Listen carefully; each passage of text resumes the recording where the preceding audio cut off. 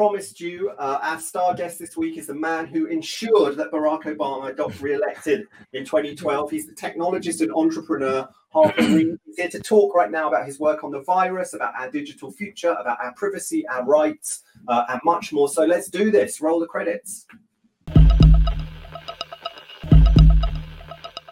Hello, Harper. Hello. Thank you for having me. Yeah, so good to be back for the next round, right? Because you came out to Berlin many years ago to speak there, right after the Obama campaign, and then you founded another company, and then you ran the tech rule at PayPal. I mean, you've done a lot of things. Before we start on what you're doing now, there was one quote on your website that is such a different perspective from my perspective that I just want to quote it is. There's a beautiful and organized system hidden underneath what seems messy. And personally, I always feel there's a messy system hidden underneath what seems beautiful and organized. Tell us about it. This is your motto? This is your guiding? Well, I think it's more that oftentimes I've found that when I have flourished, it's in these kind of very confusing, complex, really kind of everything seems like it's messed up. Like it doesn't seem like there's a direct answer. And yet working with some very smart people, we're able to kind of extract the system out of it. And then from there, we can, do something interesting with it. And there's all sorts of these kind of examples. And you can see, whether it's a founder or a scientist, it's oftentimes looking at the noise and trying to see the thing underneath that allows you to get whatever you're trying to get. And, our world is seemingly more and more full of noise. And I think that means that there's a lot of opportunity. But I think it's also me realizing that I'm a very systems-based thinker and kind of try to, how do you say I'm a systems thinker without just saying, hi, I'm a systems thinker? Branding. Hashtag branding. This is an important aspect, you got to represent. Yeah. So you've already looked at some systems, right? You had Threadless, which was how to get designs together, and that wasn't really your first thing. Then you had elections, which is how to get opinions together. I mean, even harder with tech. And then you did a lot of e-commerce work as well. But now we have a pandemic, and what have you been doing? Solve this world for us. Well, it's actually really complicated. So the first thing I've been doing is just sitting in my basement, which is what everyone should be doing, stay at home, etc. But what that has done is it is like it's very small. I'm used to a very big world. I'm used to a global world. I'm used to traveling, interacting with people. It's very small. And so the first thing I did was I said to myself, I need to figure out how to create spaces that are bigger. And so I started doing a lot of community organizing. And I use the words community organizing because that's the words that, are used in politics, where you look at a community. And in my case, in my basement, this was me and then my friends. And then I start saying, okay, because we're just on, you're on that WhatsApp group. You're just on, you're on some group to text, you're chatting back and forth. And we started this a WhatsApp group in mid-January following what was going on in Wuhan. Really looking at this as like, wow, this is crazy. And I think the reason was many of us are mid or kind of later in our careers.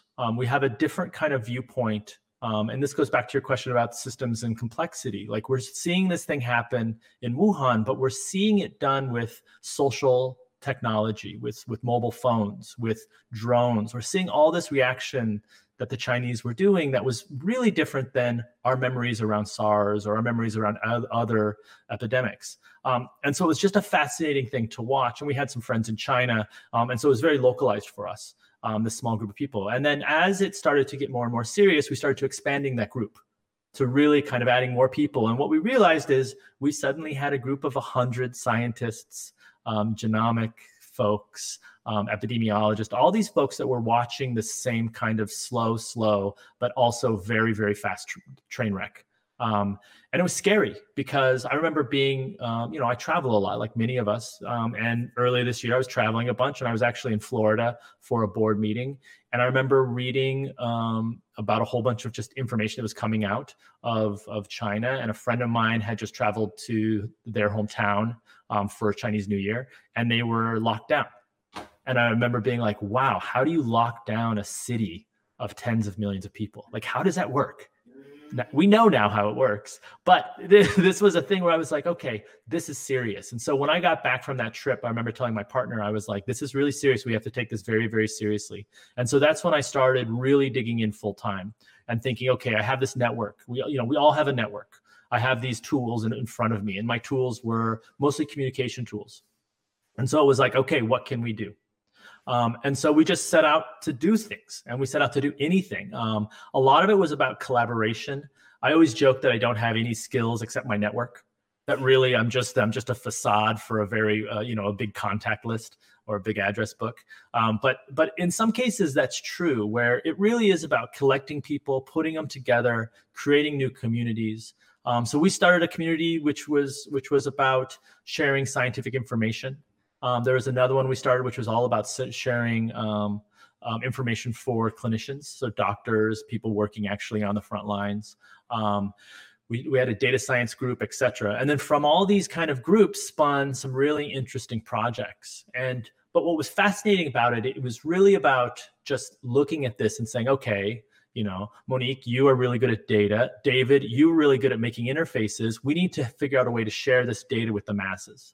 So some of the things we did, I worked with an amazing guy named Von Tan, who has spent a lot of time in restaurants. And so one of the first things we did is I helped push out with Von this food and beverage guide to COVID-19, just because we're still all eating. In Chicago, where I'm at, all the restaurants are closed, yet you can still eat.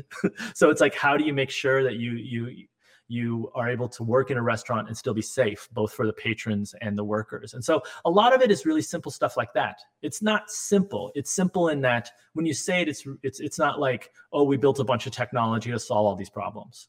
It's more simple in that this is just content that is known. Let's document it. Let's put it on a website and push it out. And that website is fnbcovidguide.com. Yeah. And so there's well, yeah. lots of examples of this. But really what was interesting for me was, how do you find the community? How do you focus on the community? How do you figure out what assets the community can create together, and then just start doing it? And I think as I look back on some of this, I think it was an emotional reaction. Like, I was stressed. I was frustrated. It was scary. The economy was collapsing. My businesses, I was on the cusp of starting a new business. It had collapsed. There was a lot of uncertainty. I always think that I'm good at risk and good at crisis, but like when it comes to it, it's scary. And so I was reacting by like, okay, got to be busy, got to go to my basement, got to go sit in front of Zooms, got to go on Hangouts. Let's get some stuff done. And so there's a whole.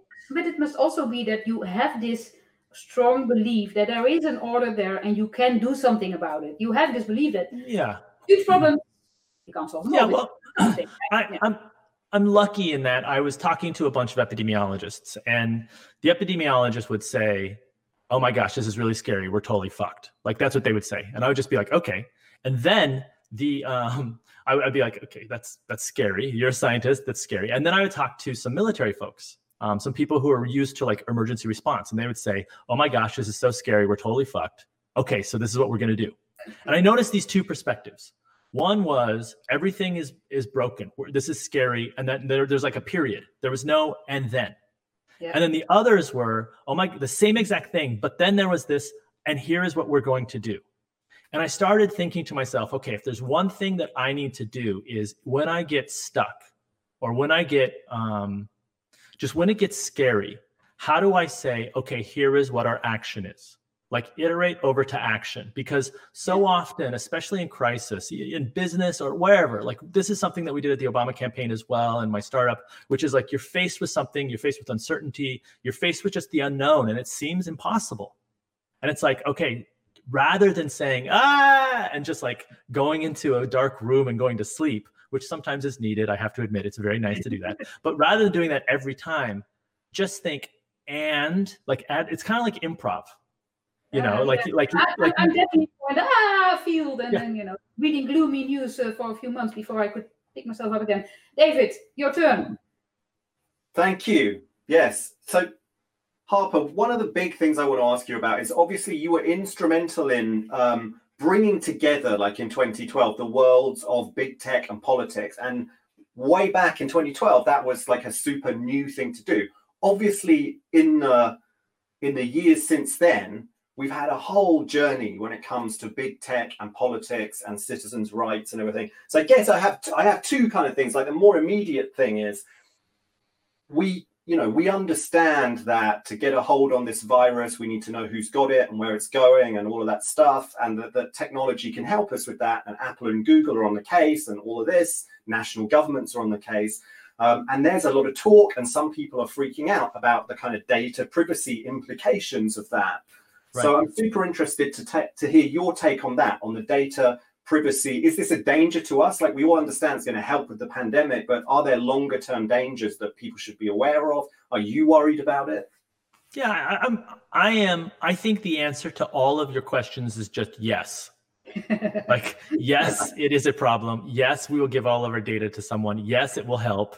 Like, it's yes in every case. And so it's really about how bad will it get from the virus standpoint. And I'd mentioned talking to some military folks earlier, and one of them said to me, the thing about these type of situations is we will build a plan, a great plan, a plan that has privacy, has all these things built into it. But the thing is the virus also gets a vote on the plan.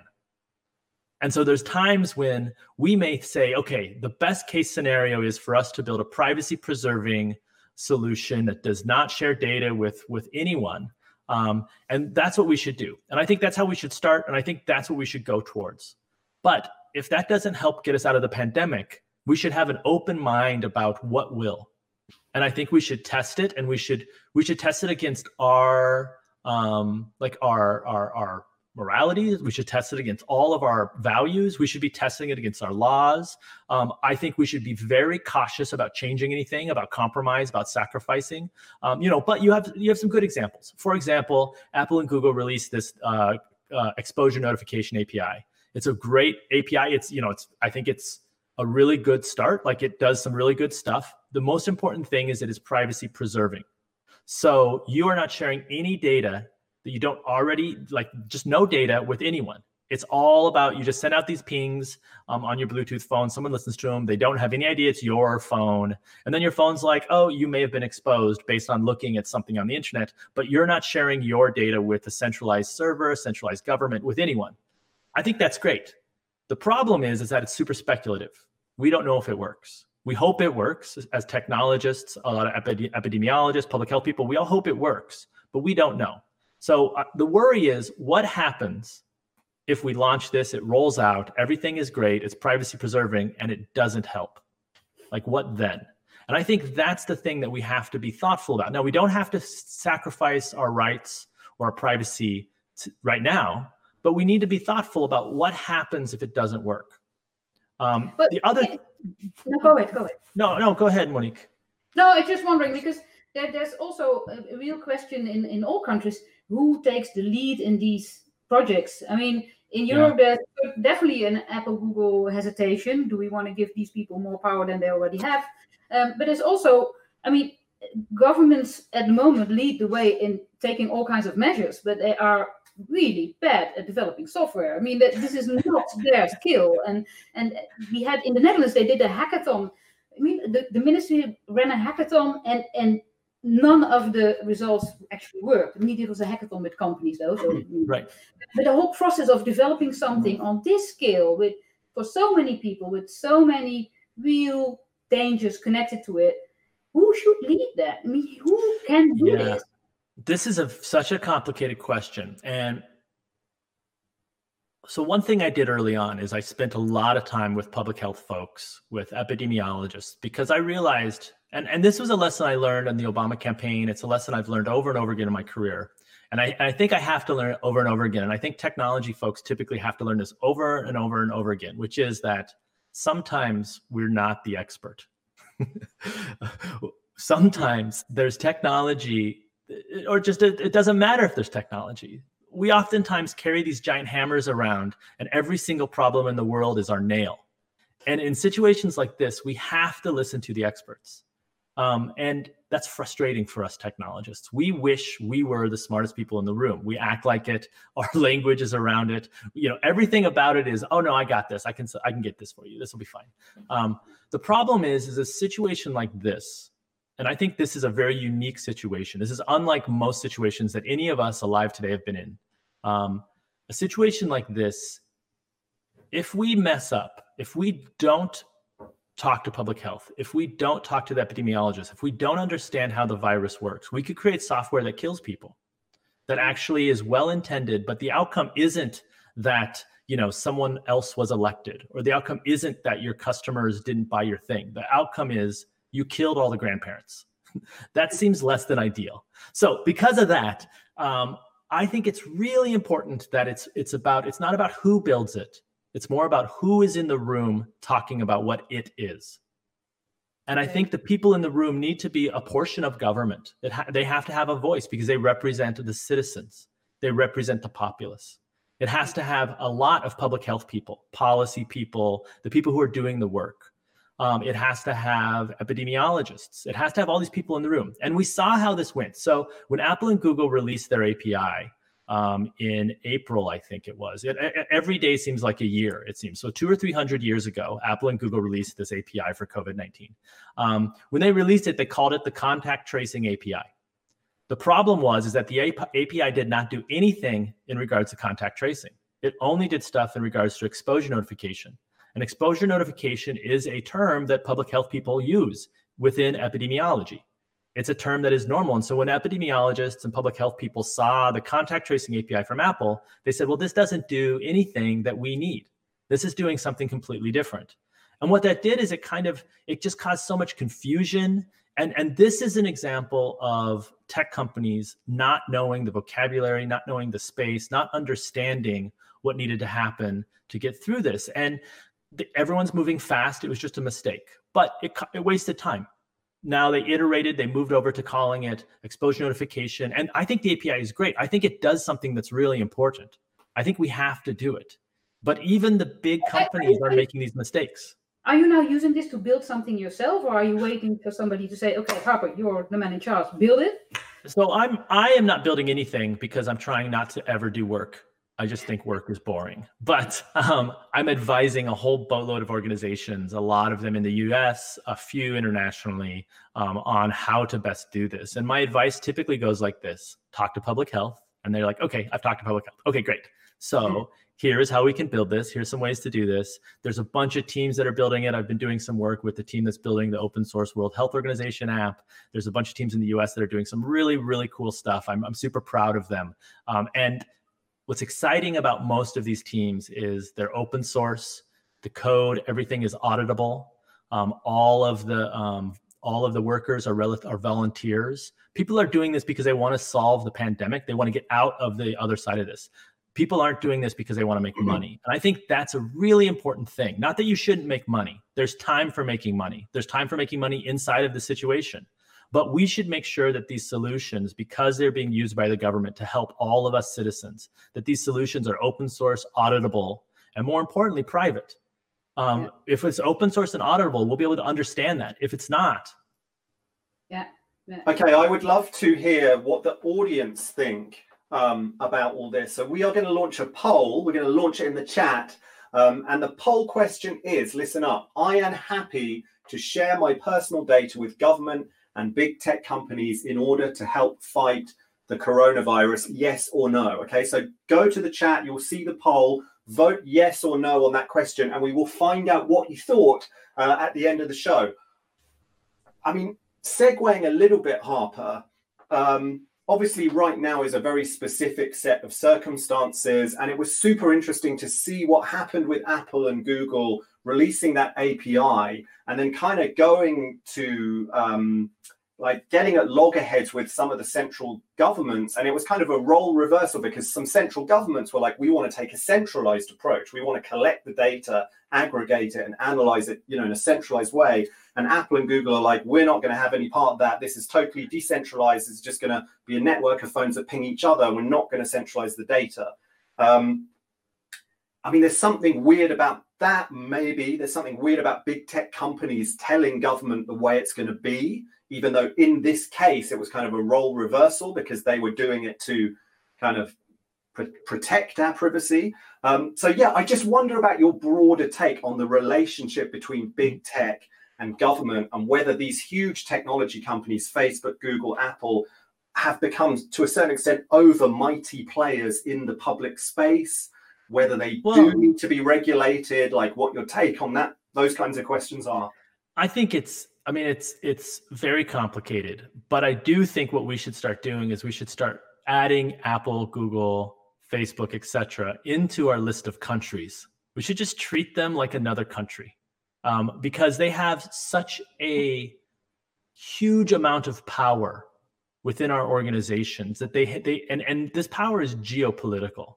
This power is not just economic, it's truly geopolitical. Like if there was a nefarious CEO and they were saying, we're going to do this because we want to kill everyone, like they could probably do something like that. We trust that they don't, and because it's in the open market and people can buy stock, etc., like there's some controls, although we'll see. But it is it's a very complicated thing, and I do think that we need to start treating them the same as we would treat another very large country with that kind of level of income.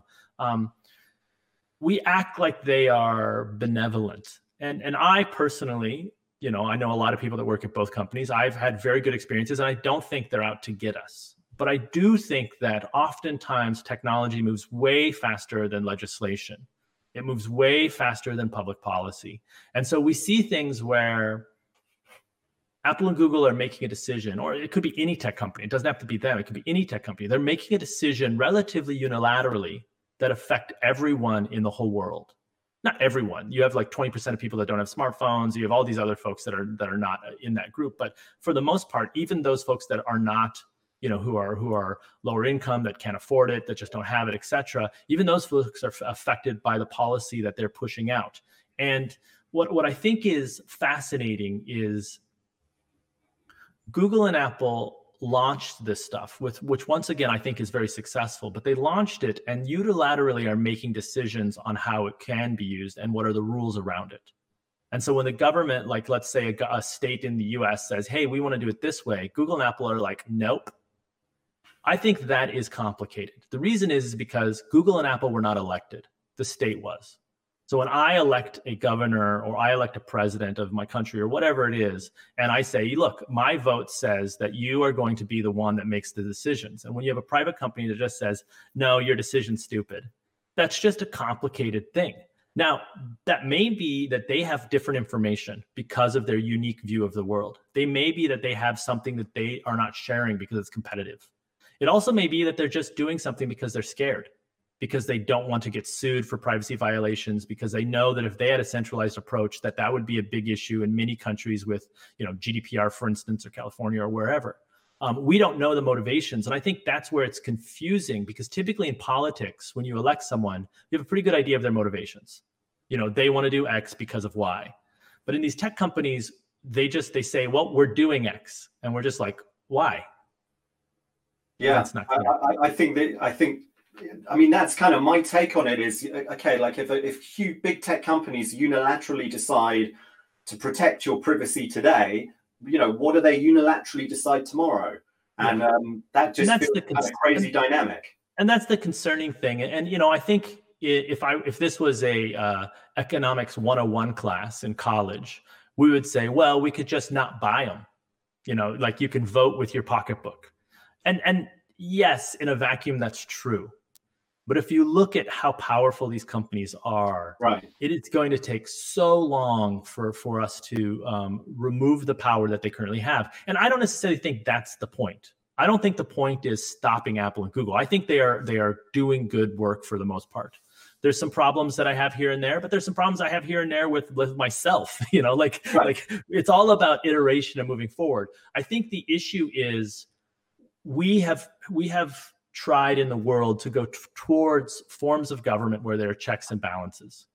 And we currently don't have any balance within our tech organizations. There's more and more it is about monopoly. More and more it is about one or two players. And we just don't have insight into how decisions are made. And I think this is a cultural thing that these organizations have to mature into. They have to understand their power that they have, and they have to figure out, okay, if we are going to be a player on the global scale, in situations like COVID-19, we're going to have to figure out how to set up more transparency, et cetera. And you've seen places like Facebook do this with their content moderation boards, with their AI boards. You've seen organizations that have done this with other ways of regulation where things are just complicated. It's not about necessarily regulation. It's about, okay, so you have regulation. It's not like Google and Apple are doing something outside of regulation. They're doing something well within regulation. It just is contrary to what the central governments are suggesting or wanting. And so this is a really nuanced thing. In fact, probably the APIs are very GDPR friendly, right? And so it's like complicated where it's like, okay, you have a very restrictive regulation and now they're following it. And now people are like, well, wait, we want you to do it a little differently. And so it's like this funny thing where you're like, okay, so what do we do? And how do we iterate? I also think that we would not have this problem if we had a stronger, and I'm speaking mostly from the US right now, if we had a stronger government reaction to the COVID-19, if we had better leadership. And I just think, the West kind of reacted a little slower than I think we should have across the world on this stuff. And I think if we would have reacted a little quicker, especially around contact tracing and more of the manual public health interventions, I think maybe, we wouldn't have to rely on a big tech company to come in and save us. Yeah. Monique, I think we have some questions in the chat from the audience, right? We do. And some of the questions are from people that, are very interested in your view on democratic developments and some more on social media. But the very important question from Sicko is, are those glasses 3D printed? No, these are mass-produced glasses from an amazing company in Berlin called Kuberaum. Ooh, Berlin, that's nice. Okay, now, some of the more political questions. What do you feel about the fight against misinformation? This is coming from Janice, and lies of social media created by the opponent. I mean, this whole field of social media and democracy, what you did at the time, we felt was a good thing. Then I did something similar, and we felt completely differently about it, right? Yeah, it's a little awkward. Yeah, it's a little awkward, I have to admit. Like having kind of invented some of this stuff with this great team, working with some of the best scientists, et cetera, at Obama Land to do this, and then see it done by someone who I wasn't ideologically into, and then just be like, oh, that's terrible over there. It's really awkward. I think I don't know the answer.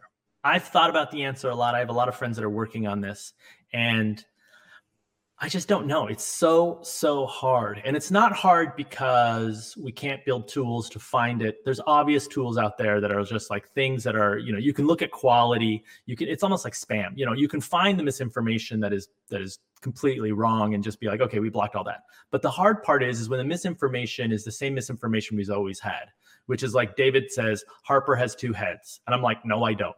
And that's it.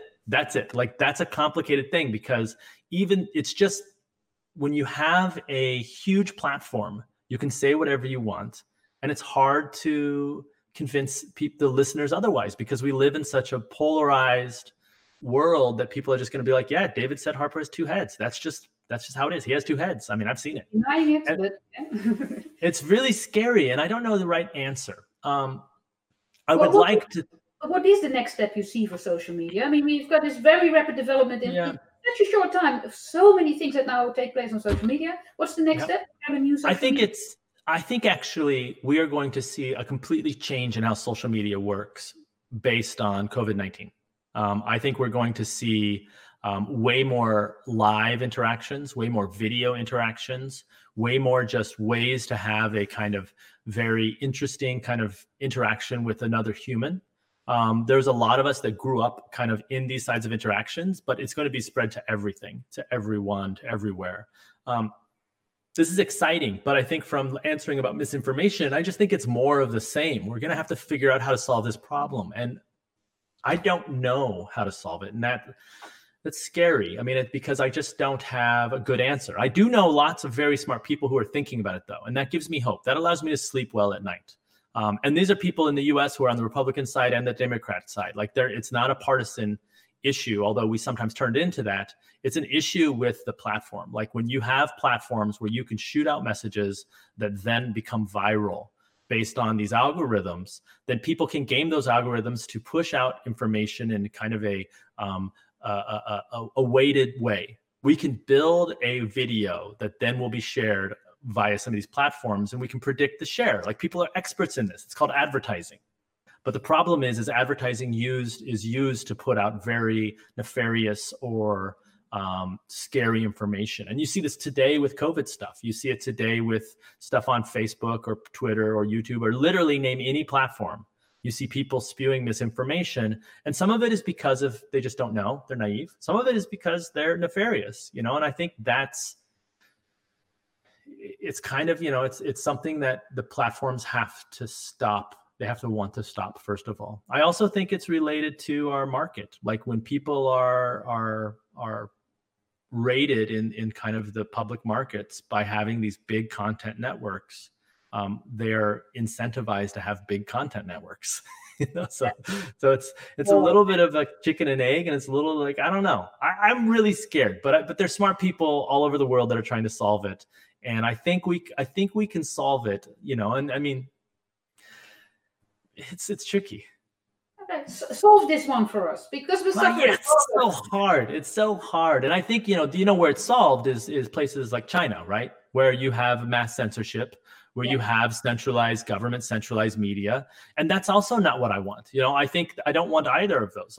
And so it's, how do we, and maybe it's just something we have to go through. Maybe it's like the puberty of social media. Like, once social media hits, we have to go through this. And then as a society, we have to figure out what we want and then create the rules for engagement that we expect our platforms to follow. I'm not sure. I have hope that we can get through it, but right now it's kind of dark. I agree. Well, that's all we have time for from our audience questions, I'm afraid. What do you think, David? You can wrap this segment of the show. Thank you, Harper. Super, super interesting. I can't wait to see this future of social media. And I hope it goes well. I hope we solve it. Just breaking all the rules here.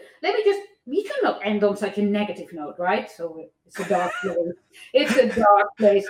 We're all going to die. I have bad news. Tell us about Animal Garden, What do you do?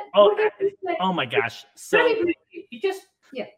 I am so addicted to Animal Crossing. It's ridiculous. Like, I don't even know. I'm not going to look at how many hours I've spent on it because it'll be embarrassing. But in every time that I've had a very stressful experience in my life, like something that is just kind of extrinsic, this huge kind of real, like a weight that's on me, I found something to sink my time in, to like meditate. And during the Obama campaign, it was Minecraft. I would spend hours on Minecraft with my brother. We'd just build weird stuff. Keep in mind, we were both in our late 30s. Now I'm playing Animal Crossing, and I play it with my brother and a bunch of friends, and I play with my mom. It's just so fun. But the thing is like, I could wake up, I can have a stressful day of meetings. I just had a really stressful meeting. I can get off the meeting. I go into Animal Crossing, and I'm like, I'm going to go fishing. And I'll fish for like 40 minutes. And then I'll just be like, wow, that was nice. And it's just like this ridiculous virtual world of no pressure. There's just nothing. It's like, it's very much like, just like, okay, that was great. Maybe I'll go catch some butterflies, and you're a vegetarian, and it's just like this funny world. It's so funny. And it's like, and the thing is, I'm addicted totally. I mean, I am addicted. It's like right here. Like, I literally have it near me just in case there's a break. I can go over and make sure my turnip prices are still good or what have you. And if you miss a day, it's okay. Like, everything's fine. And it's just like, what world are we in? What video game do we have? What kind of experience do we have where everything is just fine? It's okay. I just love it. Thank you. David, over to you. Yeah, that sounds super, super soothing. Just fishing for 40 minutes. Yeah, is a dream right now. Okay, before you get back to Animal Crossing and your fishing and your very busy life, there is one more thing we need you to do. It is time for our regular Next World interview segment. So let's roll the credits.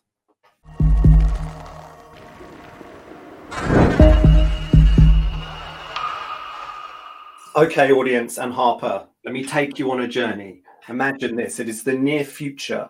There's been a crisis on planet Earth, not this crisis, another crisis. Okay? And amid that crisis, a team of technologists hatch a daring plan. They are going to travel far beyond the solar system with 1,000 specially selected people to the planet Next One. There they will establish a permanent base, a new home, a new chapter for humanity. Harper Reed, because of your exceptional achievements in the field of technology and entrepreneurship, you have been chosen to be among those 1,000 people. And before you set off, before you become one of those 1,000 pioneers, there are 5 key questions we need you to answer. So let's roll question 1.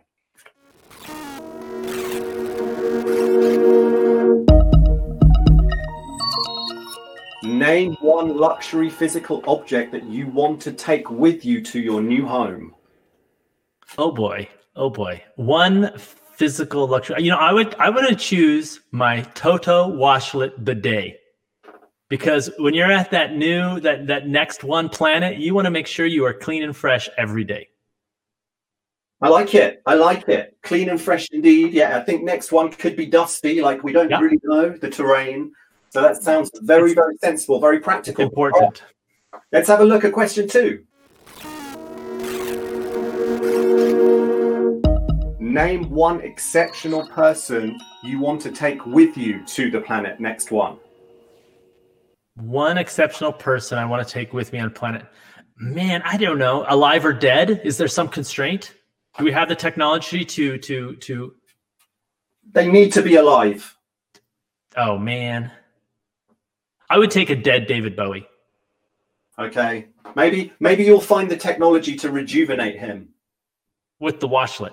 There's just something about next one and that Toto washlet that somehow rejuvenates the dead. That's my hope. Yeah, and then you're going to have some awesome music. Okay, let's roll number 3. Create a law that bans one thing from the planet next one forever. And look, caveat, there is already a basic system of law. Things like murder and theft are already banned. But what do you want to ban from your new home? Oh, man. Corduroy. I'm going to ban corduroy. Any bad experiences with corduroy behind this? No, it's just like when you touch it, it just is like, ugh. It just, for some reason, corduroy, I just can't do corduroy. And I know it's a very comfortable, like makes comfortable pants and it's a nice fabric, but the... Okay, corduroy lovers, Harper Reed has spoken.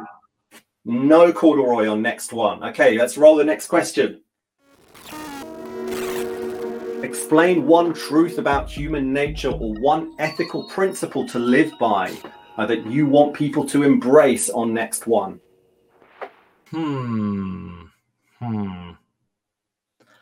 There's, I don't know. I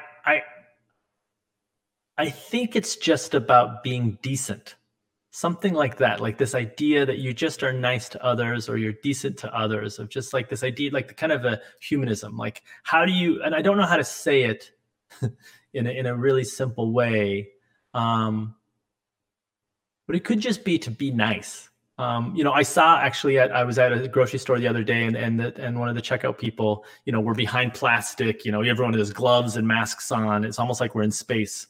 And the person had a little pin on their apron and it just said, be nice.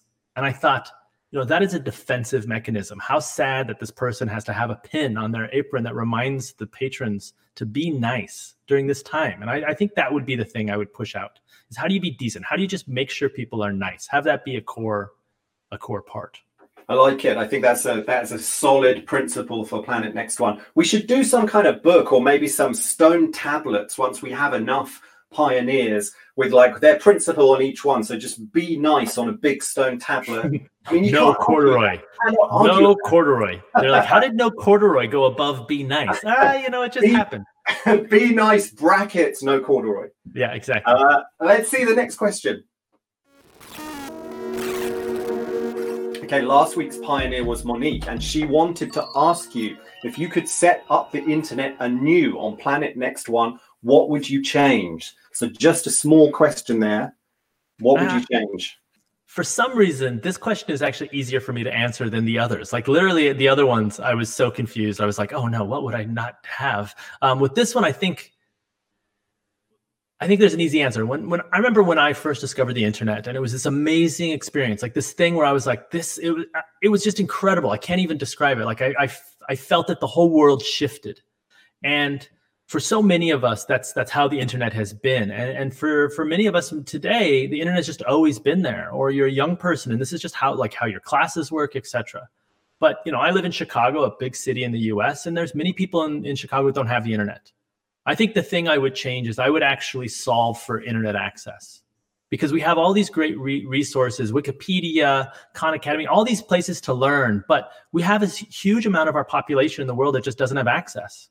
And so we think about the democratization that the internet has brought, many things, businesses, education, and yet so many people are left behind. I think that I would make sure that every single person has unfettered, very fast, the fastest of internets, but access that is not censored.